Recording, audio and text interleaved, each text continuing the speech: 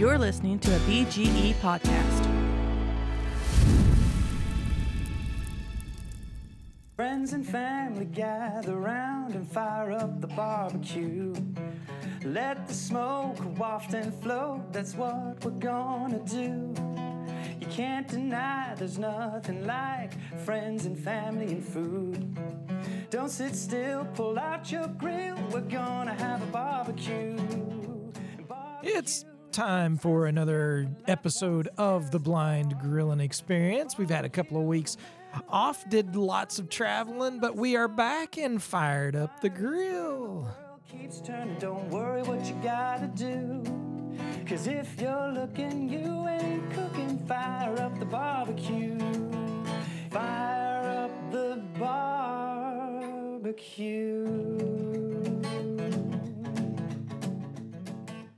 Welcome back to this episode of The Blind Grilling Experience. My name is Chris Peltz. I am the most interesting griller in the world. Yes, we've had a couple of weeks away from the podcast, but we are back. We've got our grills fired up. We have tasted some interesting dishes, I would say, and got something else for y'all to try if you are up to it. And we'll see what you guys think. Something that I cooked up this past week that turned out pretty good, although it is easy to dry out or mess up like most things when it comes to a pork loin. But I'm going to give you a quick and simple, easy recipe that you can do both in the oven or on the grill as we go through this. I appreciate everybody who contacted, shooting emails and texts, finding out if everything was okay after we were gone and not dropping new episodes for a couple of weeks.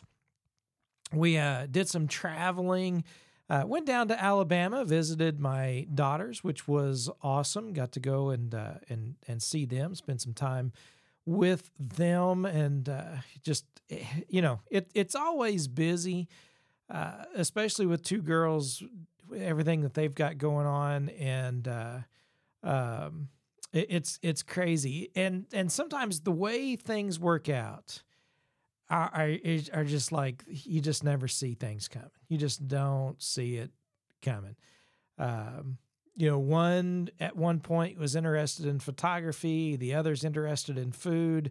And now it's completely flipped. The other one is, managing a coffee shop cafe, and one is going after photography and social media degree, and it's oh man, I changed a lot when it came to my interest, and I'm still changing interest all the time, right? You guys know me, I'm always trying something different. As a matter of fact, there'll be some things that I will be talking about in the coming weeks.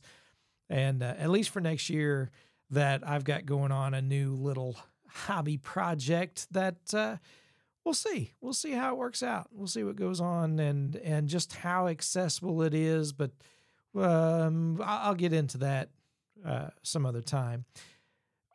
But I do want to talk a little bit about travel, though, because travel is something that I'm pretty envious of those who do a lot of traveling, especially with a visual impairment. When we would travel and the kids lived at home and the kids were with us, it was a whole lot easier than, at least for me, than it is now. And, I just soon stay home. I used to love travel. I used to love getting out and getting away. And there are some things that I still like and still do. But for the most part, I'm just not as excited about travel as I used to be. And I don't know. I don't know if that's age, if I'm just getting grumpy, and I don't know. I'm not sure exactly why, but travel it's harder. It's harder on me nowadays for sure. But one thing that we used to do is in our travels, we love going and trying other foods, right? Restaurants and, things that are unique to those areas. And so that's one thing that we did as we were traveling, and I got to say, I was really disappointed with most of the places that we went to. And it got to the point where let's just go do something that is just common, right? Let's go to a Chick-fil-A. Let's go, let's order a pizza or something. There was an exception to this, though. We went to this restaurant in, and I'm trying to remember if it was downtown Florence or downtown Muscle Shoals. I think it was in Florence, but it was a Chicago place or something like that. And and I had this pizza, and it was good. It was really, really good. It was a thin crust pizza. Man, it was loaded up. The cheese was great. The sauce was great. All the toppings were fresh. It was really, really good. I'm glad we went and checked that out. And we were told, our daughters told us, that, listen, it's a little hole in the wall. And man, they were right. I mean, it was, and what was kind of funny, the night that we went, my wife and I went, it was one of our last nights visiting with them down in Alabama. And the girls were working, so Michelle and I went out to eat. And they, the girls told us, there's not much to this place, but it's really good. And we're driving around, and we get to the street, and we're supposed to turn, and we can't. It's blocked off. And they have this craft fair. This craft fair was one block, and it just happened to be the block that this pizza restaurant was on. And so we got parked and had walked a few blocks, which was no big deal. It was worth it. We almost passed the place because my wife was, as we were going by, you really had to know what you were looking for, or it would be easy to miss. And sure enough, she just about missed it. But we got there, we walked in, ordered, and went and sat down, and wow, man, it was definitely worth it. So really enjoyed that. There was some other food, that was okay. Probably the best thing, though, is just our daughters making food, because both of our daughters can cook. Man, can they cook. And so that was probably one of, the favorite thing that we did while we were down there, is just trying some of the food that our daughters were making. They're not only cooking this this baked chicken with a mushroom sauce, and that was so good. But one of them is making her own jams, and it was really interesting because she had this caramelized onion and blueberry jam, and I thought, it just doesn't sound appealing. I mean, I love onions, right, and I love blueberries. I just don't think that about them going together. And she made. She's like, here, just try it. And she put a little bit on a spoon, and first put it in my mouth. I gotta say, I was, and then it was just like the flavors just popped, and it was phenomenal. I mean, it was really, really good. It would be something awesome on a burger, and it was just great. It was absolutely phenomenal. She had another one that was a maple bourbon peach little jam that she had made, and there was another one I can't remember, but they were all great. They were all really good, and just seeing them do that kind of thing was exciting, and it was great for me because I got to try some of the things that they've been doing and making at work, and I love food anyway, so that worked out really well for me. But when it comes to travel, I'm not sure why I don't like it as much. Probably the biggest thing is if I have to go to the restroom or something like that. That's, one great thing of these family restrooms, that has been helpful. That way somebody that, you can go in, they can go in, show you or tell you where everything is. Yeah, that's all well and good. But other than that, we had a good trip, and, a few places, road construction, that was all terrible. That was all bad. But we are back home, and man, it feels good. It feels good to be back home. Love visiting my girls. and helping them out. But yeah, I'm definitely glad to be home. And as soon as we got home, man, we fired up the Big Green Egg and we got to cooking. One of the things that I did is, some friends of ours, and we talked about it here a few weeks ago, that had smoked some cream cheese. Well, I heard about smoking brie cheese, and I did the same thing. We got this little bitty cast iron skillet. I scored it. I put on some seasoning and put it in the smoker at 250 degrees for about an hour. And it was great. And there's other things. We had a friend of ours actually tell me to put some nuts and a little bit of maple syrup on it as well. And then you can use either, some type of bread or cracker and, scoop up that cheese. And that was really good. It was like, yeah, it's good to be home. Good to be home, firing up our own grill and having a little bit more control. Oh man, rather than, because when you're gone more than a week, and you're eating out and you're trying different foods, sometimes it's hit and miss. And while we had a few hits, we had a lot of misses, unfortunately. But one of the things that we've done a lot of, and I did this week as well, is a pork loin. And I think my wife actually had bought a pork loin roast. And when she got it home, it was tied up, and it was basically two pieces that they had taken some butcher's twine and tied together. So I cut that off and found that it was just two pieces, chunks of like a pork loin. And so I took a half pan. I fired up the Big Green Egg in direct cook at 250 degrees, which you can do 275. That's no big deal. Throw some pecan wood on there. It'll be amazing.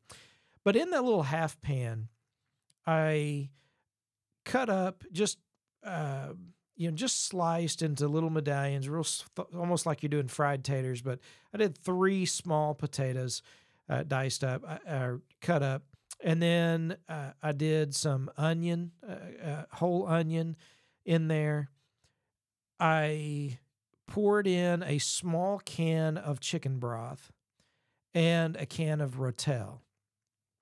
And then I took and I seasoned up the pork loin or roast that we had, sprayed it with a little bit of duck fat, and then put some seasoning on there. And the seasoning that I used for this was by a company, DB180. I've talked about it before on the podcast, DB180, and their perfect pork seasoning. Season that up. I put the seasoning in the chicken broth and the Rotel with the potatoes and the onions, and then I seasoned up the pork loin roast really well, and I put it in the egg and brought that pork loin up to 145 degrees internal temp and let it rest. And it took probably an hour and 45 minutes to 2 hours at the most.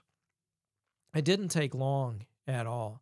And you can do this in the oven. If you do it in the oven, I would recommend covering it or putting a lid on the pan when you put it in the oven. If you do it maybe at 300 degrees, you can go down to 275, 300 degrees. Put it in the oven, put a lid on it to trap all of that moisture and keep that moisture in, and make sure you don't dry out that pork loin.